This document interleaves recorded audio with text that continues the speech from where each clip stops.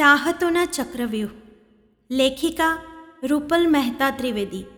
Part 1. અચાનક ડોરબેલના અવાજથી ભર નિંદ્રામાંથી હું જાગ્યો.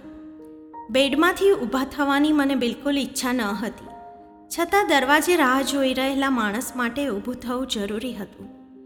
આંખો ચોળતા ચોળતા અને બગાસા ખાતા ખાતા દરવાજે પહોંચ્યો.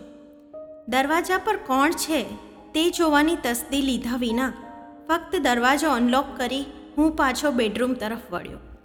ગુડ ઇવનિંગ સર, મારી પાછળ દરવાજો ખોલી અંદર આવેલા વેઇટરે કહ્યું, અને તેણે હાથમાં રાખેલી ટ્રે મારા બેડરૂમના કોફી ટેબલ પર મૂકી. ગુડ ઇવનિંગ, ગુડ ઇવનિંગ, બગાસું ખાતા ખાતા મેં તેને વળતો જવાબ આપ્યો, અને એક સ્માઇલ સાથે તે ધીરેથી રૂમની બહાર નીકળી ગયો. ઘડિયાળ પર નજર કરતાં જ ખ્યાલ આવ્યો ઘણું મોડું થઈ ગયું હતું. સાંજના 6 વાગવા આવ્યા હતા. લગભગ 5 કલાક જેટલી લાંબી ઊંઘ ખેંચી હતી, પરંતુ આગલી રાત્રે કરેલી લાંબી મુસાફરી માટે આટલો આરામ જરૂરી હતો. તેથી જ હોટલમાં ચેક ઇન કરતાં જ રિસેપ્શન પર સ્ટ્રિક્ટ સૂચના આપી હતી કે સાંજના 6 વાગ્યા સુધી મને બિલકુલ ડિસ્ટર્બ કરવામાં ન આવે. No phone calls, no visitors. અને તેથી જ આટલી નિરાંતની ઊંઘ માણી શક્યો હતો. ગરમ ગરમ ચાનો કપ હાથમાં લઈ મેં રિસેપ્શન પર ફોન લગાવી ખાતરી કરી કે બોમ્બેથી મારા માટે કોઈ ફોન અથવા તો મેસેજ હતો કે નહીં. પરંતુ રિસેપ્શનિસ્ટે જણાવ્યું કે મારા માટે કોઈ ફોન કોલ કે મેસેજ ન હતા. ચા નાસ્તો પતાવી થોડો ફ્રેશ થઈ હું ડ્રોઈંગ રૂમમાં ટીવી સામે બેઠો, પરંતુ ટીવી જોવામાં મારું ધ્યાન હતું નહીં. બોમ્બેથી આટલે દૂર મસૂરીમાં હું એક ખાસ કામ માટે આવ્યો હતો, અને એ કામ મારે આવનારા વીકના અંત સુધી કોઈ પણ હિસાબે પૂરું કરવાનું હતું.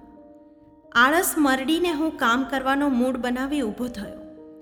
કબાટમાંથી બેગ ખોલી મારા ફોલ્ડર કાઢવા લાગ્યો, અને ત્યાં જ મારા ફોલ્ડરમાંથી પડેલો આજથી ઘણા વર્ષ પહેલાંનો મારા માતા પિતા અને મારા મિત્રો સાથે શાળામાં લેવાયેલો જૂનો ફોટોગ્રાફ નીચે જમીન પર પડ્યો. ફોટાને જોતાં જ જાણે એક એક કરીને મારા વિતાવેલા વર્ષોની યાદો નજરની સમીપ આવીને ઊભી રહી ગઈ. કેટલા સુંદર હતા એ દિવસો! ભલે એક જ રૂટીનમાં ચાલતા એ દિવસો, પણ દરેક દિવસ એની પોતાની સાથે કંઈ કેટલાય નવા અનુભવો, લાગણીઓ અને અહેસાસ લઈને આવતા. દરરોજ શાળાએ જતા કેટલાય નવા સપનાઓ આંખોમાં સમાવેલા રહેતા. કેટલો ઉત્સાહ હતો એ દિવસોમાં, કેટલી મહત્વાકાંક્ષાઓ હતી, અને એને સંતોષવા માટેનું જોમ પણ હતું. ક્યાં ખોવાઈ ગઈ એ બધી નિર્દોષતા? વાંક કોનો કાઢવો? સંજોગો કે પછી મારી કિસ્મતનો? કિસ્મત પણ અજીબ ચીજ છે નહીં? ક્યારે ધરતી પરથી આસમાન પર બેસાડી દે અને પળવારમાં ધરતી પર પટકી દે. શરૂઆતથી શરૂ કરું તો મારું નામ નીલકાંત દેસાઈ, પરંતુ મારા માતા પિતા અને મારા નજીકના મિત્રો મને નીલ કહી સંબોધતા. મારા પિતા રમાકાંત દેસાઈ અમદાવાદની એક પ્રાઇવેટ કંપનીમાં ક્લાર્ક તરીકે નોકરી કરતા, અને માતા વિભા દેસાઈ મારી જ શાળામાં પ્રાઇમરી ધોરણમાં શિક્ષક તરીકે ફરજ બજાવતા. અમદાવાદના નવરંગપુરા વિસ્તારમાં મનોરમા સોસાયટીમાં નાનકડું 2 રૂમ રસોડાનું અમારું મકાન, અને અમારા આ નાનકડા ઘરમાં અમે 3, એટલે કે હું અને મારા માતા પિતા. નાનો પરિવાર, સુખી પરિવાર, ખૂબ આનંદથી રહેતા. મધ્યમ વર્ગના પરિવારમાં જન્મેલો હોવા છતાં કદી કોઈ અસંતોષ કે ઉણપની લાગણી મારી અંદર ના જન્મે એનું ખાસ ધ્યાન મારા મમ્મી પપ્પાએ રાખેલું. સ્કૂલમાં શિક્ષક હોવાની સાથે સાથે ઘરમાં પણ એટલું જ ડિસિપ્લિન અને સંસ્કાર મારામાં આવે તેનું ધ્યાન હંમેશા મારી મમ્મીએ રાખેલું. મારા પિતા શરમાળ પ્રકૃતિના અને આછાબોલા સ્વભાવના માણસ હતા. અમદાવાદમાં અમારા કોઈ નજીકના સગા સંબંધીઓ હતા નહીં, અને મારા પપ્પાના શરમાળ સ્વભાવના કારણે એમના કોઈ ખાસ મિત્રો પણ હતા નહીં. તેથી મારી દુનિયા મારા માતા પિતાની આસપાસ જ સીમિત હતી. પરંતુ મારી આ નાનકડી દુનિયામાં મારા 2 મિત્રો પરાગ અને રચના એક ખાસ મહત્ત્વ ધરાવતા હતા. પરાગ અને રચના બંને ભાઈ બહેન બરાબર અમારી બાજુના મકાનમાં ભાડાના ઘરમાં રહેતા. જેમ અમે 3 ગાઢ મિત્રો હતા, તેવી જ રીતે પરાગ અને રચનાના મમ્મી પપ્પા સુમન માસી અને પ્રમોદ માસાને મારા મમ્મી પપ્પા સાથે સારું ફાવતું. પ્રમોદ માસા એગ્રીકલ્ચરમાં નોકરી કરતા અને સુમન માસી ઘરકામમાં એમનો સમય વિતાવતા. એ લોકો સાથે અમારે ઘર જેવો સંબંધ હતો. નાનપણથી અમે ત્રણે એટલે કે હું, પરાગ અને રચના એક જ સ્કૂલમાં ભણતા. હું અને પરાગ એક જ કક્ષામાં હતા, જ્યારે રચના અમારા કરતાં 2-3 વર્ષ પાછળ હતી. મારી અને પરાગની મિત્રતાના પાયા ખૂબ ઊંડા હતા. હું સ્વભાવથી જરા ચંચળ અને ઉતાવળા નિર્ણય લેવાવાળો હતો, જ્યારે બીજી બાજુ પરાગ મારા કરતાં અને એની ઉંમર કરતાં સમજુ, ઠરેલ અને ઘણો ધીરજવાળો હતો. અમારી બંને વચ્ચે ઝઘડા બહુ ઓછા થતા, કારણ કે પરાગ હંમેશા પહેલાં જ હથિયાર હેઠા મૂકી દેતો, જેથી કોઈ પણ પરેશાની વગર હું મારું મન ધાર્યું તેની પાસે કરાવતો. ભણવામાં અમે બંને ઘણા સારા હતા. વર્ગમાં હંમેશા પહેલે બીજે નંબરે પાસ થતા. મને નાનપણથી જ ચિત્રકળાનો ખૂબ શોખ હતો. શાળાની નાની મોટી ચિત્રકળાની હરીફાઈઓમાં હંમેશા મારી શાળા માટે પ્રથમ અથવા દ્વિતીય ઇનામ જીતી લાવતો. કોઈ પણ વિષયને લઈને એનું ચિત્ર બનાવવાની કુદરતી ફાવટ હતી મારામાં. તેથી જ સ્કૂલના બધા શિક્ષકો તરફથી ખૂબ માન મળતું મને. બીજી તરફ પરાગ અને રચના બંને સંગીત, ચિત્ર જેવા કળાઓમાં ઔરંગઝેબ કહી શકાય. પરંતુ પરાગને જુદી જુદી ભાષાઓ શીખવા જાણવામાં ખૂબ રસ હતો. તે ખૂબ ઓછું બોલતો, પરંતુ તેનું શબ્દભંડોળ ગજબનું હતું. કોઈ પણ વાત કોઈના ગળે ઉતારતા તેને ઝાઝો સમય લાગતો નહીં. સ્કૂલમાં થનારી વક્તૃત્વ સ્પર્ધાઓ અને નિબંધ લેખનમાં તે હંમેશા આગળ રહેતો. રચના એક સીધી સાદી સુંદર છોકરી હતી. સુમન માસી કરતાં તેને મારી મમ્મી સાથે ઘણું ફાવતું. મારી મમ્મી પાસે બેસી તે એક મિત્રની જેમ તેની આખા દિવસની દિનચર્યા તેમને સંભળાવતી. મારી મમ્મીને જોઈ તેણે પણ નાનપણથી શિક્ષક બનવાનું વિચારી લીધું હતું. મારા મમ્મી અને સુમન માસી પણ એકબીજાના સારા મિત્રો હોવાથી હંમેશા એકબીજાના બાળકોને પોતાના બાળકોની જેમ પ્રેમથી રાખતા. તે જ્યારે પણ કોઈ સારી વસ્તુ બનાવતા, બધા છોકરાઓ હંમેશા એક સાથે જમતા. સાથે મળીને રમવું, ભણવું અને ખાવું પીવું આ જ અમારો નિત્યક્રમ હતો. અમારું બાળપણ તો પલક ઝબકારતા ગાયબ થઈ ગયું અને હું અને પરાગ અમારા 12મા ધોરણની વાર્ષિક પરીક્ષાની તૈયારીઓમાં લાગી ગયા.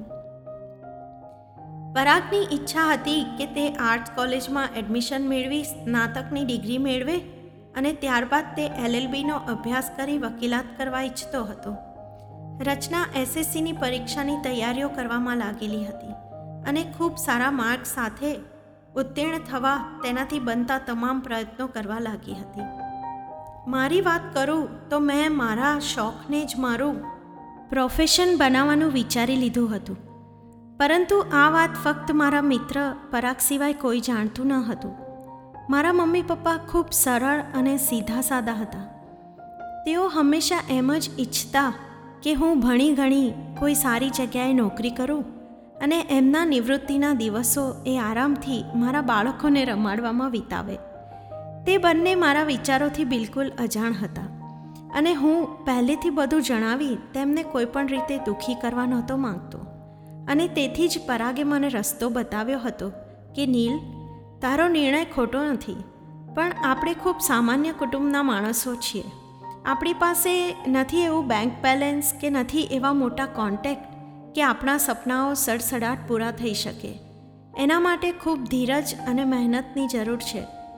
તું તારું ગ્રેજ્યુએશન પૂરું કર અને પ્રયત્ન કર, જેથી તારું પણ મન રહી જાય અને તારા મમ્મી પપ્પા પણ ખુશ રહી શકે. અને તેથી જ મેં પણ 12મા ધોરણની પરીક્ષામાં સારા માર્ક્સ મેળવવા કમર કસી હતી. આખરે એ દિવસ આવી ગયો જ્યારે અમારા રિઝલ્ટ આવવાના હતા. હું અને પરાગ આગલી આખી રાત અમારા ઘરના આંગણામાં વાતો કરતાં કરતાં બેઠા રહ્યા હતા. આટલા માર્ક્સ હશે તો આ કોલેજ અને આટલા માર્ક્સ હશે તો આ કોલેજમાં જઈશું તેવા વિચારો અને ચર્ચાઓ કરવામાં જ રાત વિતાવી હતી. અમે જાણતા હતા કે કાલથી અમારા જીવનનો એક નવો વળાંક આવવાનો હતો. અમારું બચપણ વટાવી અમે હવે યુવાનીમાં પગરવ માંડ્યા હતા અને કંઈ કેટલીય સંવેદનાઓ અને કોમળ લાગણીઓ મનની અંદર આકાર લઈ રહી હતી. વાતોને વાતોમાં સવાર થવા આવી હતી. સુમન માસી હંમેશા 5 વાગે ઉઠતા. તેમણે ઉઠતા વેંત જ અમને ટકોર્યા. અલ્યા, તમે બંને આખી રાત ઊંઘ્યા નથી કે શું? ચાલો હવે ઘરમાં જાઓ અને પરવારો જલ્દી અને સ્કૂલમાં જવાની તૈયારી કરો. સવારના નિત્યક્રમ પતાવી મમ્મી પપ્પાના આશીર્વાદ લઈ અમે શાળાએ પહોંચ્યા. થોડી વારમાં જ અમારા શિક્ષકો પાસેથી અમારું રિઝલ્ટ જાણી લીધું.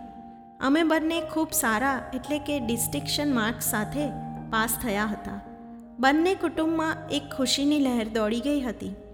મિત્રો અને માતા પિતા પાસેથી ઘણી બધી વધામણીઓ અને આશીર્વાદ મળ્યા હતા. આજે હું ખૂબ ગર્વની લાગણી અનુભવી રહ્યો હતો. મારા મમ્મી પપ્પાની ઈચ્છાઓને મેં મારા ખરા હૃદયથી મહેનત કરીને પૂરી કરવાનો સફળ પ્રયત્ન કર્યો હતો. અમારી શાળા તરફથી જ આજે શાળા છોડી જનાર એટલે કે 12મા ધોરણમાં તમામ વિદ્યાર્થીઓ માટે વિદાય સમારંભ પણ યોજાયો હતો. મારા હાથમાં રહેલો આ ફોટોગ્રાફ આ જ વિદાય સમારંભમાં લેવામાં આવ્યો હતો. તેથી જ આ ફોટોગ્રાફ હંમેશા હું મારી સાથે રાખતો. મારા બાળપણથી લઈ યુવાની સુધીની સુંદર યાદોનું પ્રતીક હતું આ ફોટોગ્રાફ. કદાચ મારા જીવનનો એક સુંદર ભાગ આજના આ દિવસે જ પૂરો થયો હતો. કહેવાય છે કે સુખ હંમેશા દુઃખ સાથે લઈને જ આવે છે. આ વાક્ય મારા જીવનમાં ખરેખર સાચું ઠર્યું હતું. મારું જીવન આમ જ સરળતાથી ચાલ્યું હોત અગર રિઝલ્ટના બીજા દિવસથી મારા જીવનમાં આ ઝંઝાવાત ના સર્જાયો હોત. બીજા દિવસની સવારે હું નિયત સમય કરતાં વહેલો ઉઠ્યો. 12મા ધોરણના રિઝલ્ટ આવ્યા પછી કોલેજમાં એડમિશન ફોર્મ મેળવવા માટેની દોડાદોડી આજથી જ શરૂ થવાની હતી. મારા પપ્પાની ઈચ્છા હતી કે હું કોમર્સ ભણીને CAની એટલે કે ચાર્ટર્ડ એકાઉન્ટન્સીની તૈયારી કરું. મારા પપ્પાને એમની કંપનીમાં ઘણા સારા સંબંધો હતા અને 1-2 ઉપરી ઓફિસરોએ તો બાંહેધરી પણ આપી હતી કે તમારો દીકરો ઉચ્ચ ડિગ્રી સાથે અહીંયા એપ્લાય કરશે તો એને સારામાં સારી પોસ્ટ આપવામાં અમે જરૂરથી મદદ કરીશું. મારા પપ્પાની વિચારસરણી સરળ હતી. તેઓને એમ કે હવે નીલ જલ્દીથી ભણવાનું પૂરું કરે અને સારી નોકરીએ લાગી જાય એટલે એમના જીવનનું લક્ષ્ય પૂરું થાય. પણ જીવન જો આટલું જ સરળતાથી આગળ વધતું હોત તો સુખ દુઃખ, ખુશી ગમ, હસવું રડવું જેવા શબ્દોનું કોઈ મહત્ત્વ જ ના હોત. મેં તૈયારી કરી અને ઘરના દરવાજામાંથી જ પરાગને બૂમ પાડી. પરાગ, યાર તને ખૂબ વાર લાગે છે તૈયાર થવામાં. કેટલી વાર? ચાલ જલ્દી કર, નહીં તો બસોમાં પણ ભીડ થવા લાગશે.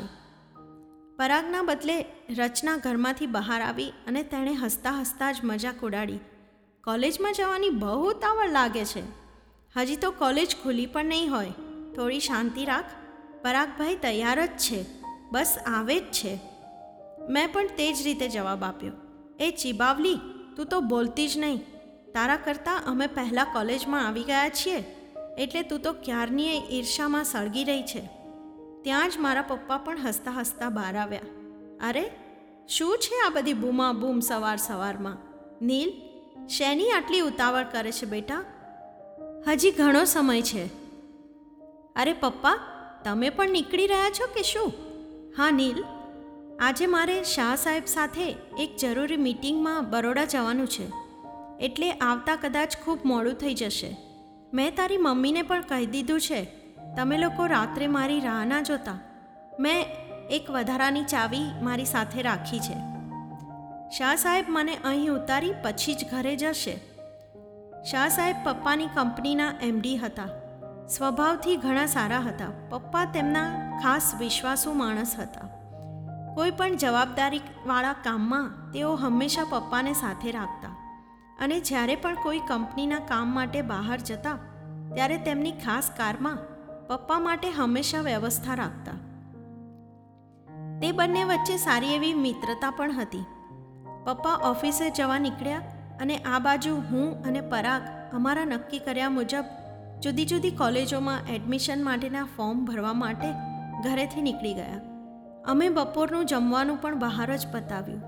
આખો દિવસ ઘણી બધી દોડાદોડી કરી આખરે સાંજે લગભગ 6-7 વાગે અમે ઘરે પાછા આવ્યા. મમ્મીએ જમવાનું તો તૈયાર જ રાખ્યું હતું.